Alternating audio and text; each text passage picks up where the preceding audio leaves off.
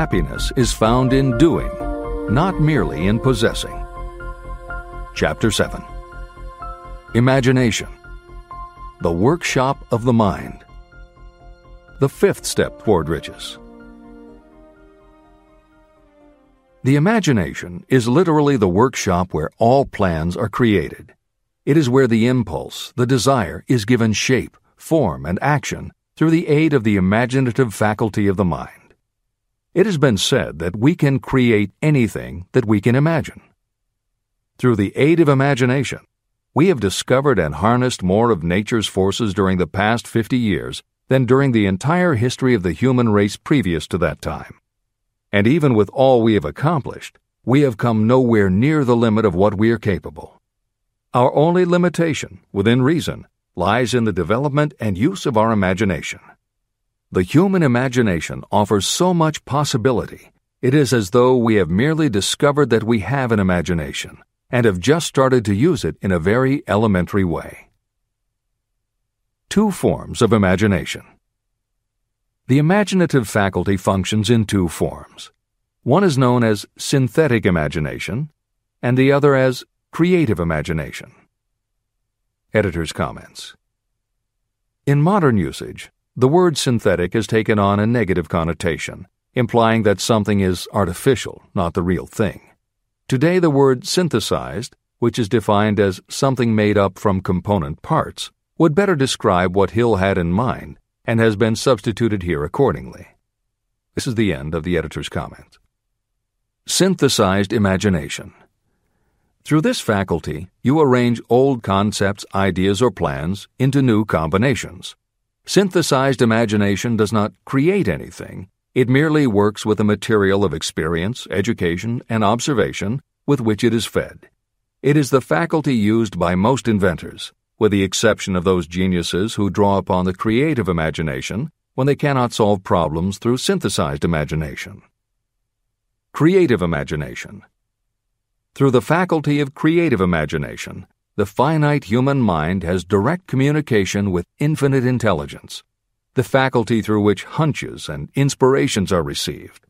It is by this faculty that all basic or new ideas are handed over to mankind. It is through this faculty that we pick up vibes from other people, and in that way one individual may tune in or communicate with the subconscious minds of others. This concept is explained in greater detail later.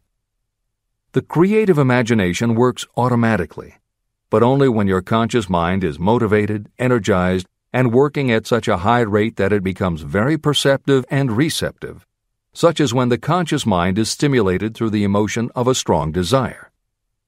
The great leaders of business, industry, and finance, and the great artists, musicians, poets, and writers became great because they developed the faculty of creative imagination.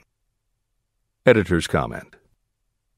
At this point, it should be noted that both kinds of imagination are equally valuable to you, and they work together so seamlessly it is often hard to tell where one ends and the other begins. For instance, when Jeff Bezos created the idea of Amazon.com, was it synthesized imagination or creative imagination? At the time, many people were getting onto the idea of the Internet as a sales medium. From this, it could be concluded that he was drawing upon experience, education, and observation, which would mean he was using synthesized imagination. But why did he decide to sell books? Was that synthesized or creative? Did that idea come out of something in his subconscious that just felt like books were the right thing? And what about that name?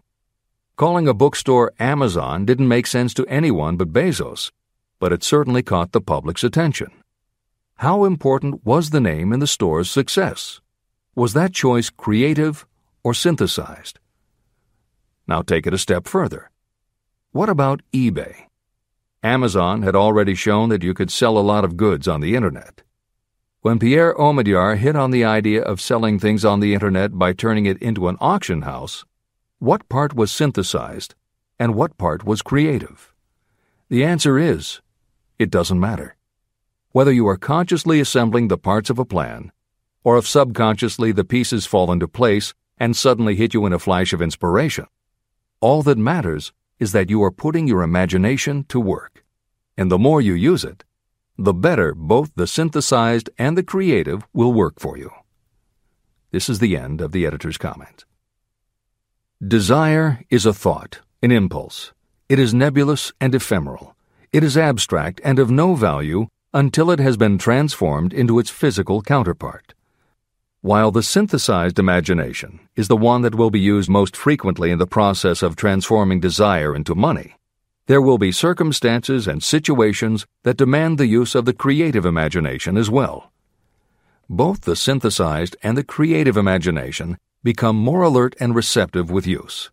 And though your imaginative faculty may have become weak through lack of use, you can revive it. Just as any muscle or organ of the body develops the more it is used, your imagination also becomes more receptive in direct response to the amount that you use it. Use your synthesized imagination. First, let us focus attention on the development of the synthesized imagination. This is the faculty that you will use more often in converting desire into money. Transformation of the intangible impulse of desire into the tangible reality of money calls for the use of a plan or plans. To make plans, you must use your imagination. Mainly, this will require you to use your synthesized imagination as you draw upon your experience, your education, and your observations. Editor's comment. The following is adapted from Hill's later writing and appears in Napoleon Hill's Keys to Success. An excellent example of synthesized imagination is Edison's invention of the light bulb. He began with one recognized fact that other people had discovered. A wire could be heated by electricity until it produced light. The problem was that the intense heat quickly burned the wire out, and the light never lasted more than a few minutes. Edison failed more than 10,000 times in his attempt to control this heat. When he found the method, it was by applying another common fact that had simply eluded everyone else. He realized that charcoal is produced by setting wood on fire, covering it with soil, and allowing the fires to smolder. The soil permits only enough air to reach the fire to keep it burning without blazing, and that way the wood isn't burned up. When Edison recognized this fact, his imagination immediately associated it with the idea of heating the wire. He placed the wire inside a bottle, pumped out most of the air, and produced the first incandescent light. It burned for 8.5 hours.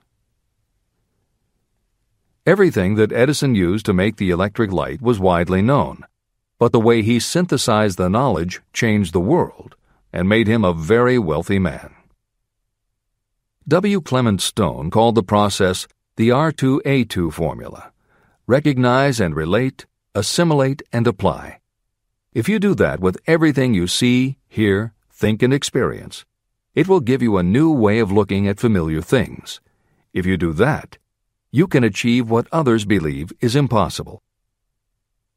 Later in this chapter, you will read of other fortunes that grew from even simpler synthesized ideas.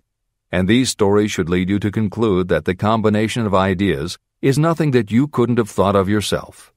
That alone should start your own imagination synthesizing ideas.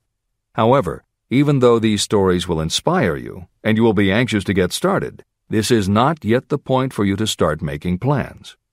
Here, and throughout Think and Grow Rich, Napoleon Hill reminds the reader that this book is meant to be read all the way through before beginning to put the philosophy into practice. There are other ideas to be assimilated from later chapters that will influence your imagination and therefore affect the plans you may develop. This is the end of the editor's comments.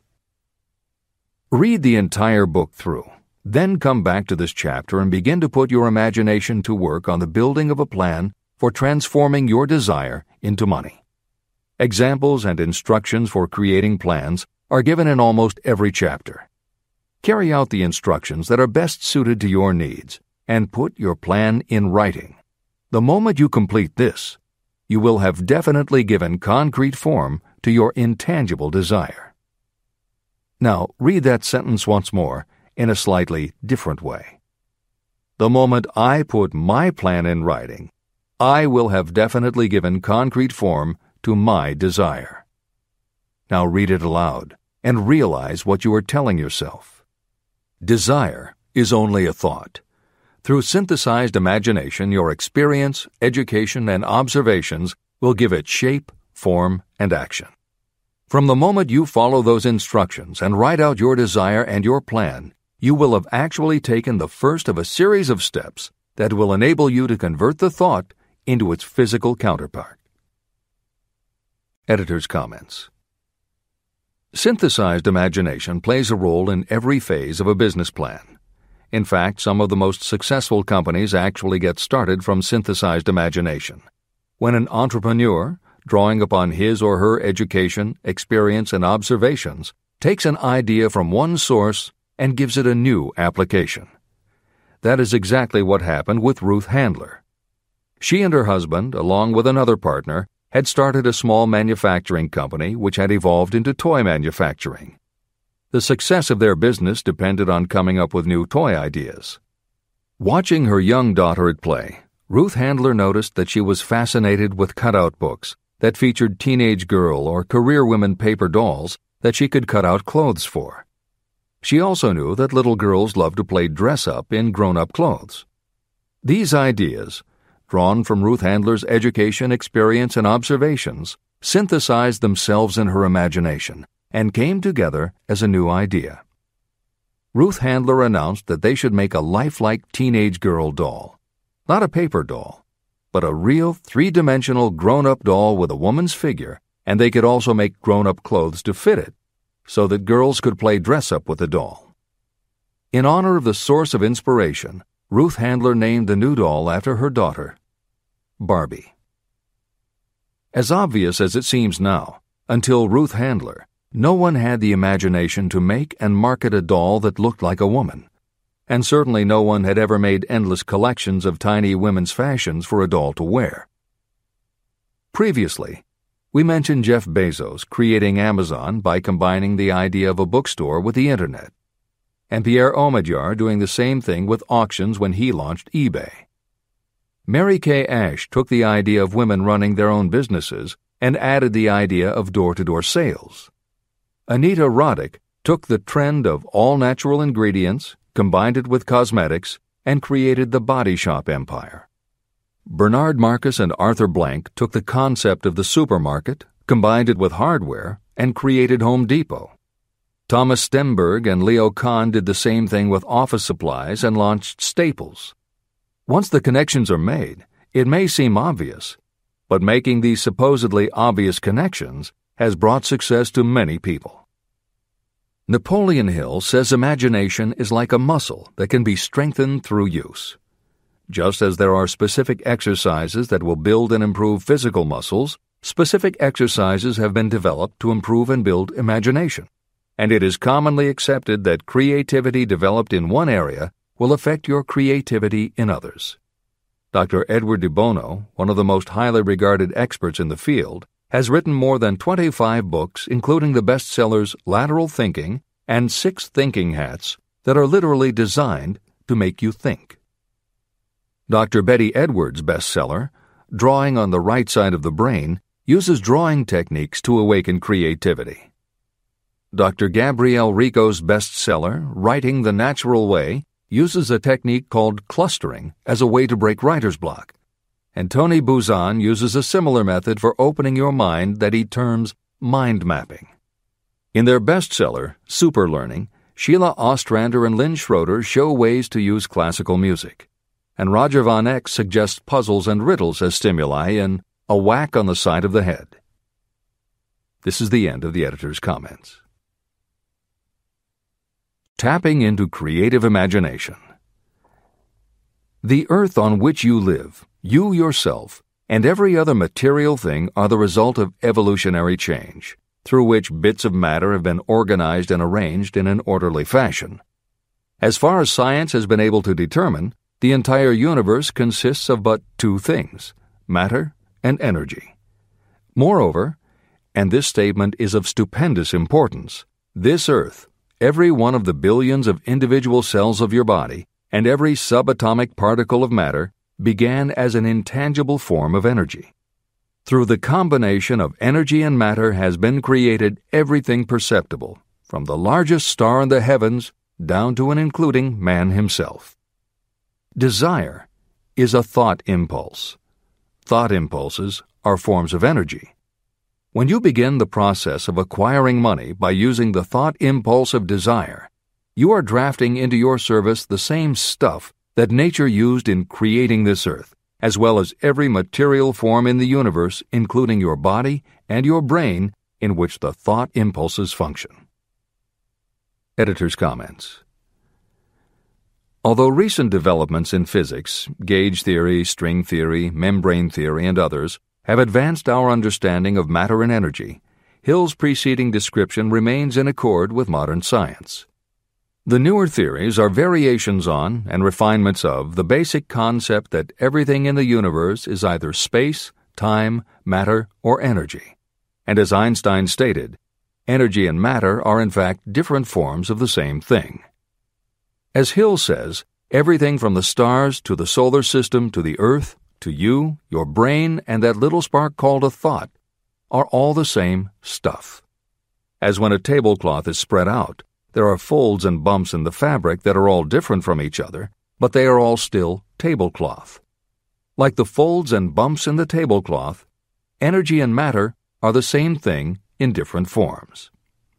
Therefore you, matter, your thoughts, energy, and everybody else, matter, and their thoughts, energy, and all other things, matter, are not just interconnected, but are in essence all the same thing. Hill calls this interrelation of everything to everything else infinite intelligence. In the chapter on faith, he made his first mention of infinite intelligence being the source of hunches, intuition, and flashes of inspiration. In the chapter on autosuggestion, he proposed that the subconscious mind is the connection with infinite intelligence. In this chapter, Hill elaborates that creative imagination is the receiver through which these flashes of insight come to us from infinite intelligence. Under some circumstances, when your mind is operating at a high rate, your creative intelligence receives not just an idea, but also a flash of intuition. You get a hunch or a premonition about something or somebody. That flash could not come from your conscious or your subconscious because neither ever had the information. Because everything is a part of everything else, your creative imagination, energy, pulled the thought, energy, directly from the common pool of infinite intelligence, energy, that contains not just your subconscious, energy, but all other subconscious minds, energy, as well. Infinite intelligence is a complex concept, and for those readers who find themselves questioning the process, be assured that Hill expands on the theory in later chapters. The editors advise the reader to set aside any questions for the moment and focus on the logical and practical application Hill had in mind. This is the end of the editor's comments.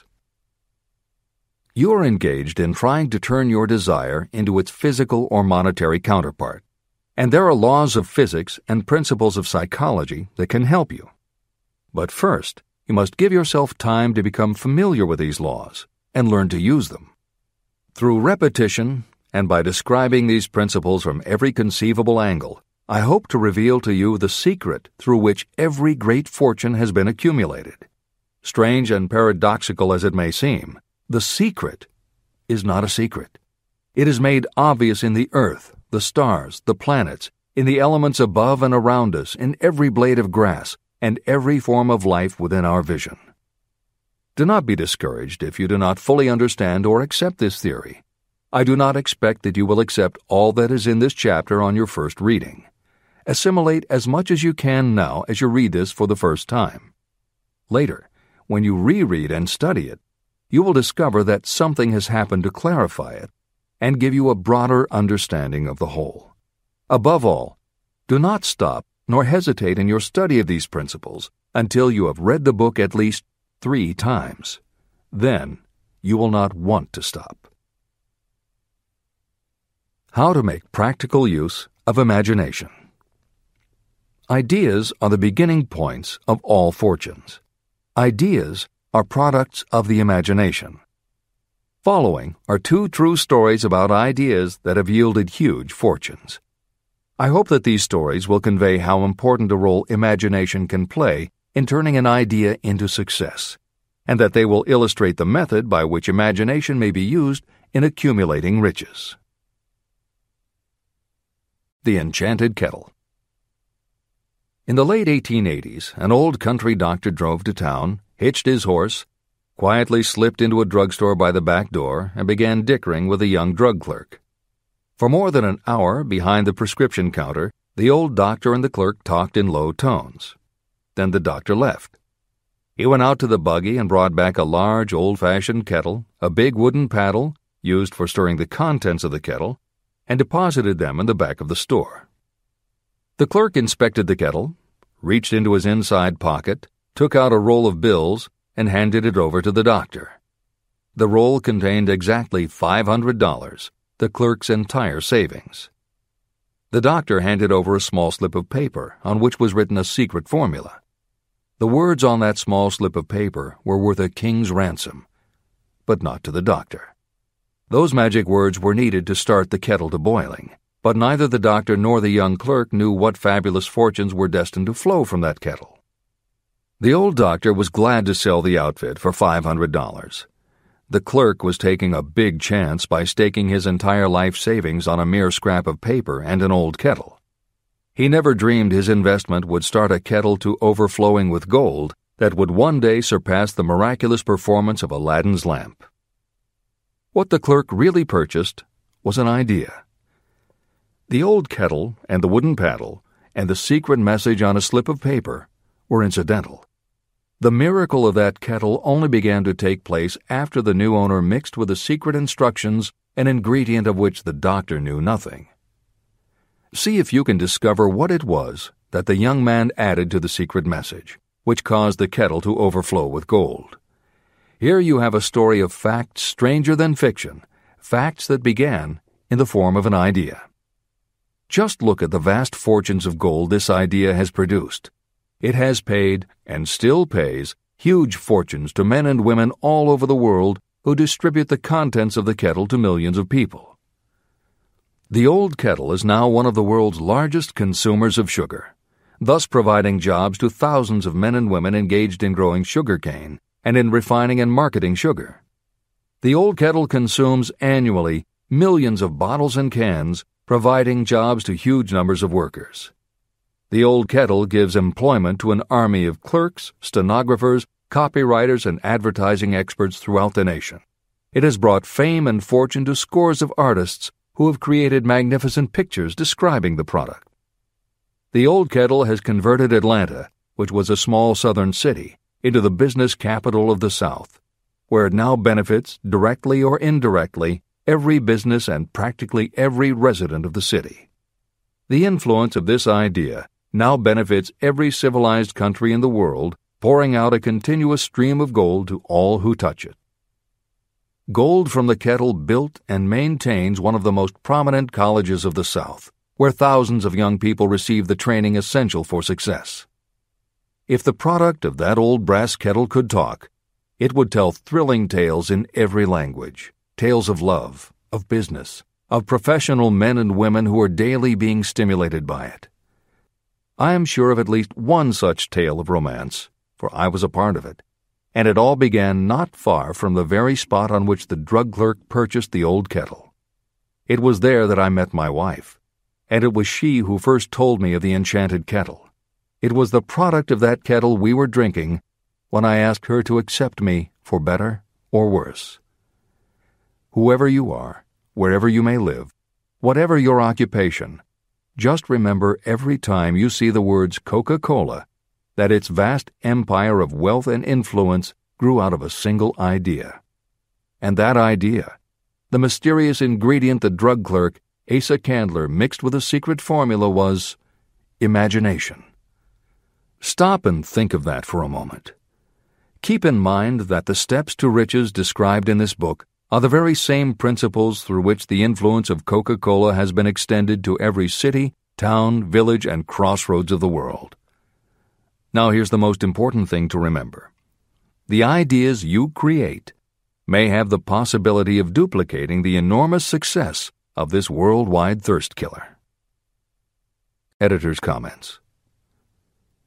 Harlan Sanders, too, had a recipe in a magic kettle.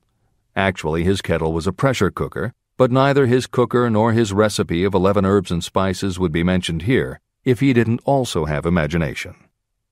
Harlan Sanders owned and operated a successful motel and cafe in Corbin, Kentucky. Then, when the new interstate highway came through, it bypassed Sanders' location.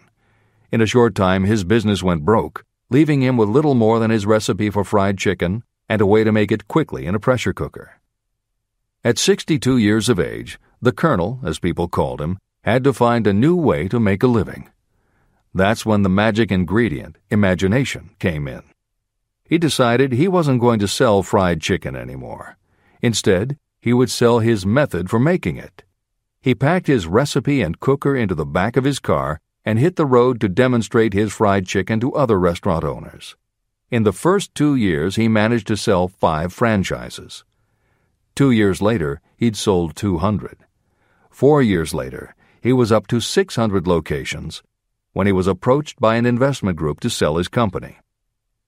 Recognizing that the magic wasn't just in the kettle or the recipe, the new owners asked Colonel Sanders to stay on as spokesman for the company, which he did until his death in 1980.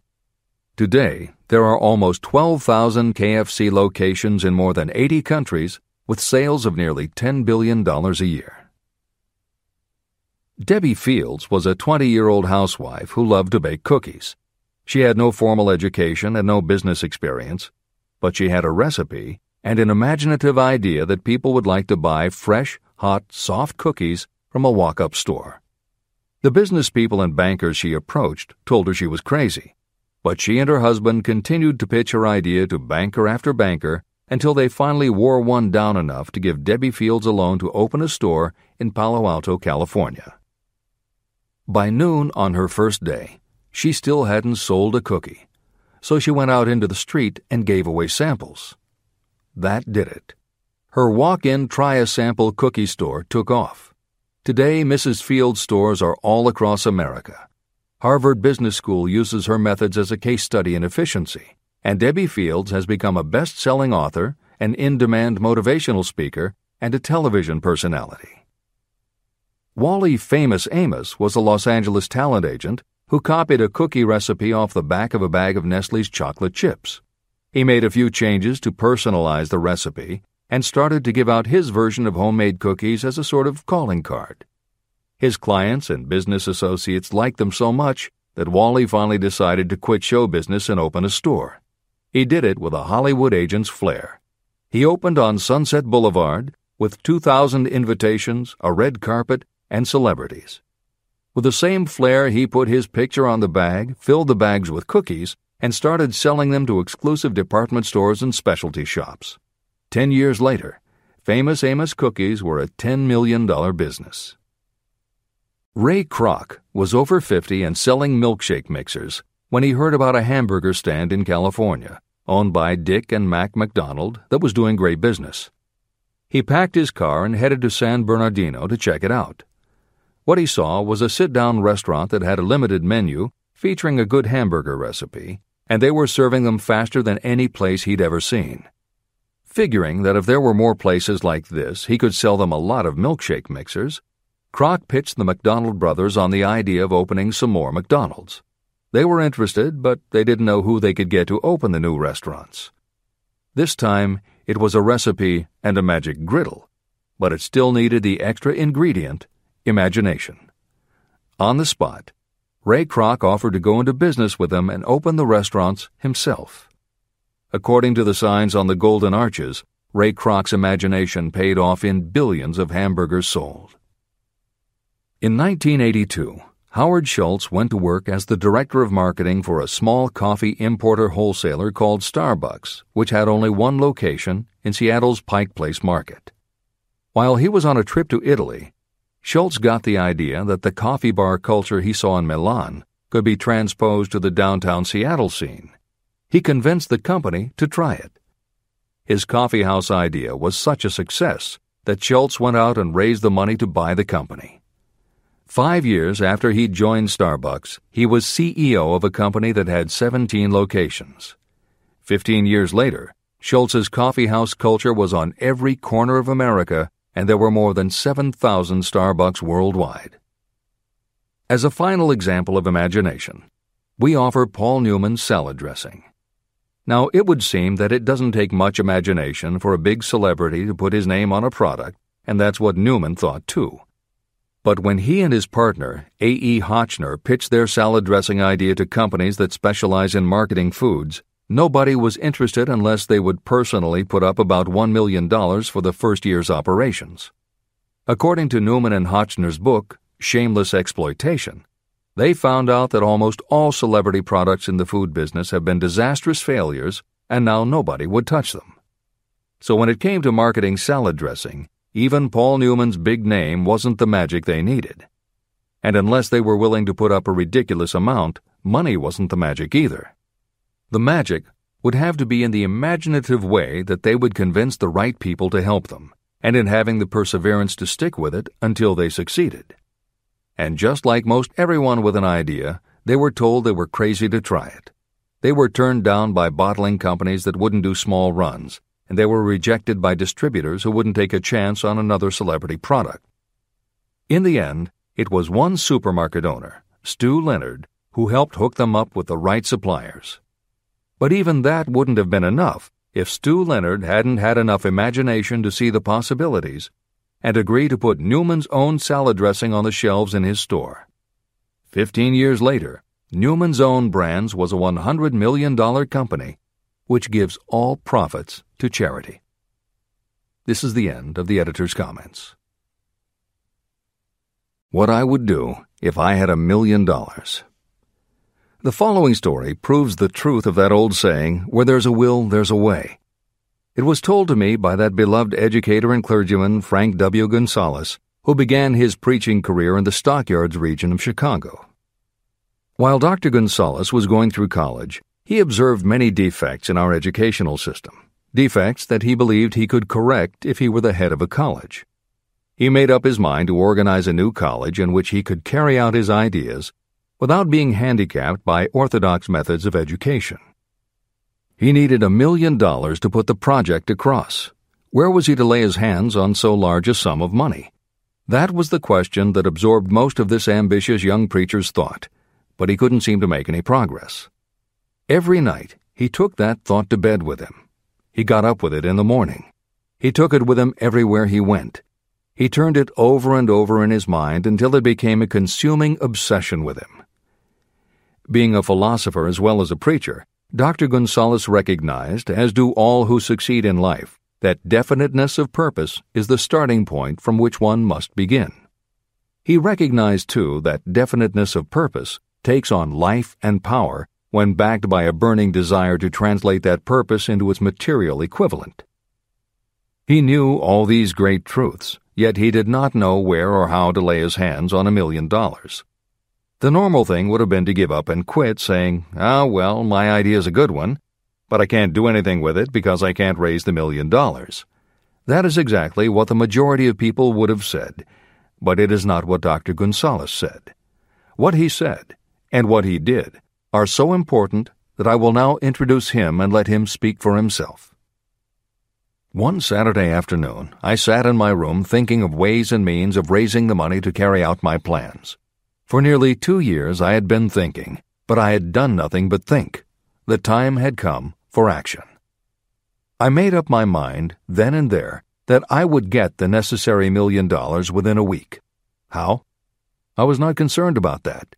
The main thing of importance was the decision to get the money within a specified time. I want to tell you that the moment I reached a definite decision to get the money within a specified time, a strange feeling of assurance came over me, such as I had never before experienced. Something inside me seemed to say, "Why didn't you reach that decision a long time ago? The money was waiting for you all the time." I called the newspapers and announced I would preach a sermon the following morning entitled, "What I Would Do If I Had $1 Million." I went to work on the sermon immediately, but I must tell you frankly that the task was not difficult because I had been preparing that sermon for almost 2 years. Long before midnight, I had finished writing the sermon. I went to bed and slept with a feeling of confidence, for I could see myself already in possession of the $1 million. Next morning, I arose early, went into the bathroom, read the sermon, then knelt on my knees and asked that my sermon might come to the attention of someone who would supply the needed money. While I was praying, I again had that feeling of assurance that the money would be forthcoming. In my excitement, I walked out without my sermon and did not discover the oversight until I was in my pulpit and about ready to begin delivering it. It was too late to go back for my notes, and what a blessing that I couldn't go back.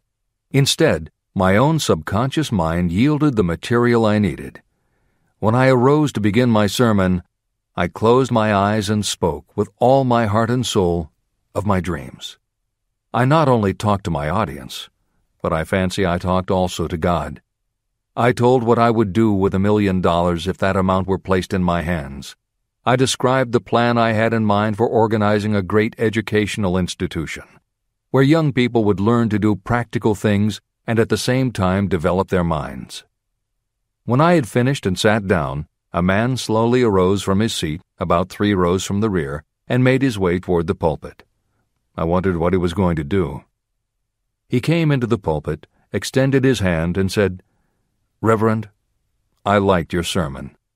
I believe you can do everything you said you would if you had $1 million. To prove that I believe in you and your sermon, if you will come to my office tomorrow morning, I will give you the $1 million. My name is Philip D. Armour." Young Gonzalez went to Mr. Armour's office, and the $1 million was presented to him. With that money, he founded the Armour Institute of Technology, now known as Illinois Institute of Technology. The $1 million that launched the Armour Institute came as the result of an idea. Behind the idea was a desire that young Gonzalez had been nursing in his mind for almost 2 years. Observe this important fact. He got the money within 36 hours after he reached a definite decision in his own mind to get it and decided upon a definite plan for getting it. There was nothing new or unique about young Gonzalez vaguely thinking about $1 million and weakly hoping for it. Others have had similar thoughts. But there was something very unique and different about the decision he reached on that memorable Saturday, when he put vagueness into the background and definitely said, "I will get that money within a week." The principle through which Dr. Gonzalez got his $1 million is still alive. It is available to you. This universal law is as workable today as it was when the young preacher made use of it so successfully. Editor's comments. The Armour Institute of Technology opened in 1893, offering courses in engineering, chemistry, architecture, and library science, and in 1940 became the Illinois Institute of Technology when the Armour Institute merged with the Lewis Institute, a Chicago college that had opened in 1895 and offered liberal arts as well as science and engineering courses.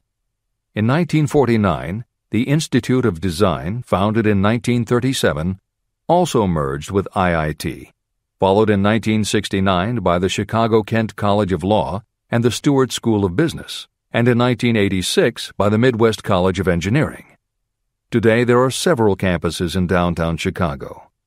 IIT has been called the alma mater of accomplishments. This is the end of the editor's comment.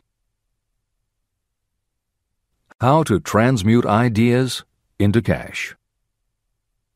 Asa Candler and Dr. Frank Gonzalez had one characteristic in common.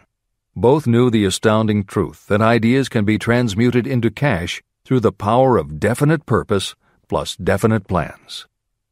If you are one of those who believe that hard work and honesty alone will bring riches, you can forget it. It is not true. Riches, when they come in huge quantities, are never the result of hard work alone. Riches come, if they come at all, in response to definite demands based upon the application of definite principles, and not by chance or luck. Generally speaking, an idea is a thought that prompts you to action because it appeals to your imagination. All master salespeople know that ideas can be sold where merchandise cannot. Ordinary salespeople do not know this. That is why they are ordinary. A publisher of low-priced books made a discovery that has been worth much to publishers. He learned that many people buy titles and not the contents of books. By merely changing the name of one book that was not moving, his sales of that book jumped upward more than 1 million copies. The inside of the book was not changed in any way. He merely ripped off the cover and put on a new cover with a title that had box office appeal. That, as simple as it may seem, was an idea. It was imagination. Editor's comment. For those readers who think that replacing the cover of a book is just too simple, or that they couldn't do it anyway because they are not book publishers, the editors would point out that if you had had that simple idea before the publisher did, he probably would have been glad to sell you those failed books at pennies on the dollar. Then you could have been the one to change the cover, and suddenly you would have been the publisher of a bestseller. However, the idea of replacing the covers wouldn't have meant a thing if you didn't also have ideas about how to market and promote that flashy new cover. And that is Hill's point. Coca-Cola was a recipe, a creative idea. But it would have stayed just a recipe if Asa Candler hadn't also had other creative ideas to market it and the faith in himself to carry through on those ideas. Spence Silver was a chemist working for 3M when, by accident, he created a glue that wasn't very sticky. Needless to say, 3M was not much interested in glue that didn't stick, and Silver's invention was shelved as a failure. But Silver liked his glue, so for 5 years he kept demonstrating it to anyone who would listen. Nobody did, until Arthur Fry, who worked in the tape division at 3M, found that when he was at choir practice, he kept losing his place in the hymnal because the pieces of paper he used to mark his place slipped down or fell out of the book. A little of Silver's not very sticky glue on the slips of paper, and they stayed where he wanted them, then peeled off easily when he was done. That was the eureka moment.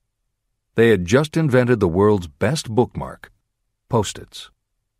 But that's not the end of the story, or the end of the imaginative ideas that were needed to make Post-its happen. Fry would also need perseverance. First, he had to convince the engineers to solve production problems, and to do it, he knocked a hole in his basement wall so he could install a prototype of the production equipment. He stuck with it, and finally, 2 years later, 3M gave the project to their marketing department. The marketing experts put together ads and brochures selling this sticky notepad idea and rolled it out in a 4-city test. The results were a disaster. Nobody got it, so nobody bought it. Who would pay money for scratch paper? The Post-it project was about to be scrapped when Jeffrey Nicholson and Joseph Ramey added their imaginations. Like Silver and Fry, Nicholson and Ramey had faith in the idea because they saw how people in their office fell in love with these little sticky pieces of paper once they started working with them. So Nicholson and Ramey went to Richmond, Virginia, one of the 4 test cities that had failed, and they went up and down the business district, going into offices and giving pads of Post-its to receptionists, secretaries, and anyone else who would listen. Whereas 3M's conventional marketing machinery had failed, giving Post-its to the people who would actually use them did the trick. Once those Richmond office workers started to use Post-its, it didn't seem like a bad idea at all to pay for scratch paper. They got it, and they bought it. The Richmond test turned from failure to success, and soon Post-its were sticking to everything around the world. Here's another simple idea that imagination turned into success. The story began with a man whose problem was just the opposite of Spence Silver's. This man had something that stuck too well. George de Mestral was a Swiss mountaineer who went hunting one day with his dog. But when they got home, they were both covered with burrs. The burrs were so difficult to remove that de Mestral put them under a magnifying glass to learn why. He saw that they were covered with tiny hooks which attached themselves to fur and fabric. That was when the flash hit. If burrs stuck where you didn't want them, why couldn't you put tiny hooks on things so they would stick where you did want them? Like everyone else mentioned in this book, de Mestral had an imaginative idea, but that was just the beginning. He also had the faith in himself to keep going when people laughed at his idea, which many did, until he eventually found a French textile plant that would help him do what he wanted. However, even when they finally worked out a way to use cotton fabric to make what they called locking tape, they couldn't afford to mass produce it. And that's when de Mestral accidentally discovered that when you sew nylon under infrared light, it naturally made little hooks. Now they could manufacture it economically. All they needed was a name. One side was fuzzy like velvet, and the other side was crochet, the French word for hook. Take half vel and half crow, combine it with imagination. The result is Velcro, and a Swiss mountaineer becomes a business tycoon.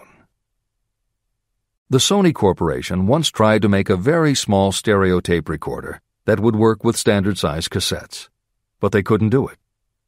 They could make a small playback machine, but at the time the electronics needed to also make it a recording machine just couldn't be made small enough. They concluded that the design was a failure. Then one day Sony's honorary chairman, Masaru Ibuka, walked into the laboratory and saw that a few of the engineers were using the prototypes of the failed tape recorder to listen to music tapes. They didn't seem to care that it couldn't record. They just liked to be able to walk around listening to their favorite music. Then came the imaginative idea that made all the difference. Ibuka remembered that another division was working on lightweight headphones. That was the Flash. Ibuka's imagination made the connection that the rest of the engineers had not. In Ibuka's view, they hadn't made a failed recorder. They had created a successful private stereo listener. They added the headphones, named it the Walkman, and it revolutionized both the music business and the electronics industry. Clarence Saunders was a grocery clerk in a small southern retail store. One day he was standing with a tray in his hands waiting his turn in a cafeteria. He had never earned more than $20 a week before then, and no one had ever noticed anything about him that indicated unusual ability, but something took place in his mind as he stood in the line of waiting people that put his imagination to work. That was when he came up with the idea that this same self-serve concept would also work at the grocery store. Clarence Saunders took the idea to his boss. Naturally, his boss told him he was crazy. So Clarence Saunders quit his job, went out and did what he needed to do to raise the money, and opened the first self-serve grocery store. He called it Piggly Wiggly, and Clarence Saunders, the $20-a-week grocery clerk, rapidly became the multi-million-dollar chain store grocery man of America. Sylvan Goldman was the owner of a number of Piggly Wiggly stores in Oklahoma, and like any good businessman, he spent a lot of time watching his customers go up and down the aisles, putting their choices into their baskets or net shopping bags. One night, while trying to figure out how to get his customers to buy more at one time, he found himself staring at a basket sitting on the seat of a wooden folding chair. Eureka! He called in his mechanic, Fred Young. They put some wheels on the bottom of the legs, added another basket below the seat, and the shopping cart was born. As this edition is being readied for publication, there are about 35 million shopping carts in America, and approximately 1.25 million new carts are sold each year. Thomas Stemberg, whom we also mentioned earlier, was another supermarket executive who watched his customers as they shopped. By this time, shopping carts were well established in supermarkets, and it was because his customers were pushing shopping carts up and down the aisles that he got his flash of inspiration. He was so sure of his idea that he convinced another supermarket executive, Leo Kahn, to join him. Together, they took the supermarket concept and applied it to selling office supplies. And in 1986, they opened their first store in Brighton, Massachusetts. They called it Staples. In 1989, they took the company public, and 10 years later, there were more than 1,000 Staples stores with revenues exceeding $7 billion. We'll end this commentary with another set of connected stories, which make the point that sometimes the most imaginative part of marketing is in the timing. If you were to go shopping in the late 1800s, it usually meant bartering with a merchant who would then have to get the goods from storage shelves kept behind the counter. In the 1870s, fixed pricing was just starting to be used by storekeepers. merchants were trying the idea by setting out a table of merchandise that was all priced the same, usually 5 cents. Frank Winfield Woolworth was a clerk in a general store, and he convinced the store owner to let him try the 5-cent table idea. Although it worked, the owner wasn't impressed. So Woolworth borrowed $350 from his boss, and in 1879 opened his first 5-cent store in Utica, New York. It was an entire store full of goods where everything cost a nickel. A year later, he had 4 stores, and the 4th one, in Lancaster, Pennsylvania, was the first that he named F.W. Woolworth's 5 and 10 cent store. 20 years later, he had 238 stores.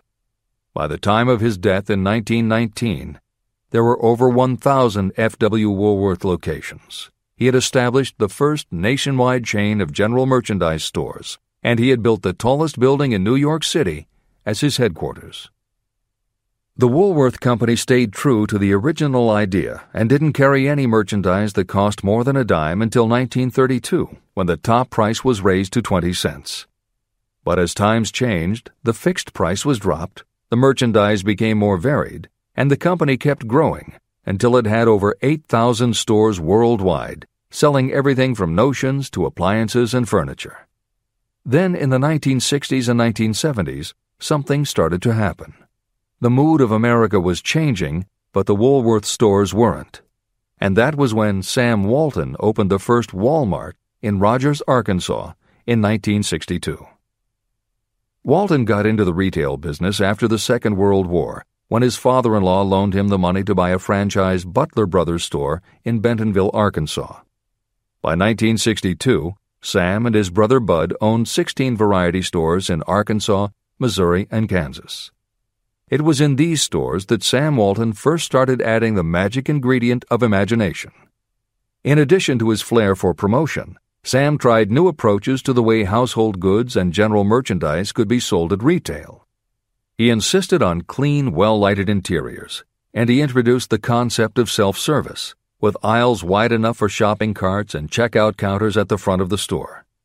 He also started buying direct from manufacturers, and he created profit-sharing plans that kept his family of employees loyal, hard-working, and neighborly. In 1962, he incorporated those and other imaginative ideas when he opened his first store that he called Walmart. The basic magic was that he sold brand-name merchandise at discount prices, but there was also magic in the way he kept a friendly hometown feel to his store, even though it was what is now called a big box store. Sam Walton's Walmart store was a success, so he just kept building and opening more of them, first in small towns and rural areas, then in larger towns, then big cities, and it wasn't long before he had a national chain. By 1992, when Sam Walton died, there were more than 1,700 Walmart stores. It was the biggest retailer in the country, it employed more than 600,000 people, and Sam Walton was the richest man in America. In 2003, the stores numbered more than 3,200 in the U.S. and more than 1,100 in foreign countries. The company employed more than 1,300,000 people worldwide and served more than 1 million customers a week. Along the way, Woolworths and other older retailers such as Kresge's tried to get on the bandwagon with their Woolco and Kmart stores, but they couldn't seem to get it right. They had given up their old 5 and dime identity to become higher-priced general retailers. And when Walmart came along and redefined that part of the market, the others seemed to have run out of the kind of imagination they'd had in the beginning. Now, here's the twist to the story. David Gold was running a liquor store that he had inherited from his father. He noticed that whenever he put out a display of goods priced at 98 cents or $1, the goods would sell okay, but if his sign said 99 cents, the goods sold out in no time. He decided that he would open a store called the 99-cent only store where everything would be priced at 99 cents. Sound familiar? Frank Woolworth's imaginative idea from 1879, which had been dropped at his namesake chain by the 1940s and 1950s, had just gotten a fresh shot of imagination from David Gold in 1982. As usual, friends and family told him he was crazy, but David Gold went out to find suppliers who would sell him discontinued merchandise or overproduced products at a price low enough that he could offer them to the public at 99 cents. He found them. And they even had brand-name products of everything from hardware to pantyhose, cleaning products, motor oil, kitchenware, cosmetics, electronics, toys, canned goods, frozen foods, cookies, fresh fruit, even gourmet foods. More than 5,000 items that he could sell for 99 cents and still make a profit. David Gold opened his first well-lighted, brightly colored green and fuchsia wide-aisle store in Inglewood, California in 1982. By 2003, he had 142 stores in California, Nevada, and Arizona, and he was listed on the Forbes 400 as having earned a personal fortune estimated at more than $650 million. As Napoleon Hill wrote elsewhere about the creation of Piggly Wiggly, where in this story do you see the slightest indication of something that you could not duplicate? The plan, which made millions of dollars for its originator, was a very simple idea that anyone could have adopted, yet considerable imagination was required to put the idea to work in a practical sort of way. The more simple and easily adapted an idea is, the greater is its value, as no one is looking for ideas that are involved with great detail or are in any way complicated. This is the end of the editor's comments. There is no standard price on ideas. The creator of ideas sets his or her own price, and if they are smart, they get it. The story of practically every great fortune starts with a day when a creator of ideas and a seller of ideas got together and worked in harmony. Carnegie surrounded himself with men who could do what he could not do, men who created ideas and men who put ideas into operation, and that was what made him and the others fabulously rich. Millions of people go through life hoping for favorable breaks. Perhaps a favorable break can get you an opportunity, but the safest plan is not to depend upon luck. It was a favorable break that gave me the biggest opportunity of my life, but more than 20 years of determined effort had to be devoted to that opportunity before it became an asset. The break consisted of my good fortune in meeting and gaining the cooperation of Andrew Carnegie. On that occasion, Carnegie planted in my mind the idea of organizing the principles of achievement into a philosophy of success. Millions of people have profited by the discoveries made in the years of research, and fortunes have been accumulated through the application of the philosophy. The beginning was simple. It was an idea that anyone might have developed. The favorable break came through Carnegie. But what about the determination, definiteness of purpose, and the desire to attain the goal, and the persistent effort of all those years of research? It was no ordinary desire that survived disappointment, discouragement, temporary defeat, criticism, and the constant reminding that I was wasting my time. It was a burning desire, an obsession. When the idea was first planted in my mind by Mr. Carnegie, it was coaxed, nursed, and enticed to remain alive. Gradually, the idea became a giant under its own power, and it coaxed, nursed, and drove me. Ideas are like that. First you give life and action and guidance to ideas. Then they take on a power of their own and sweep aside all opposition. Ideas are intangible forces, but they have more power than the physical brains that give birth to them. They have the power to live on after the brain that creates them has returned to dust.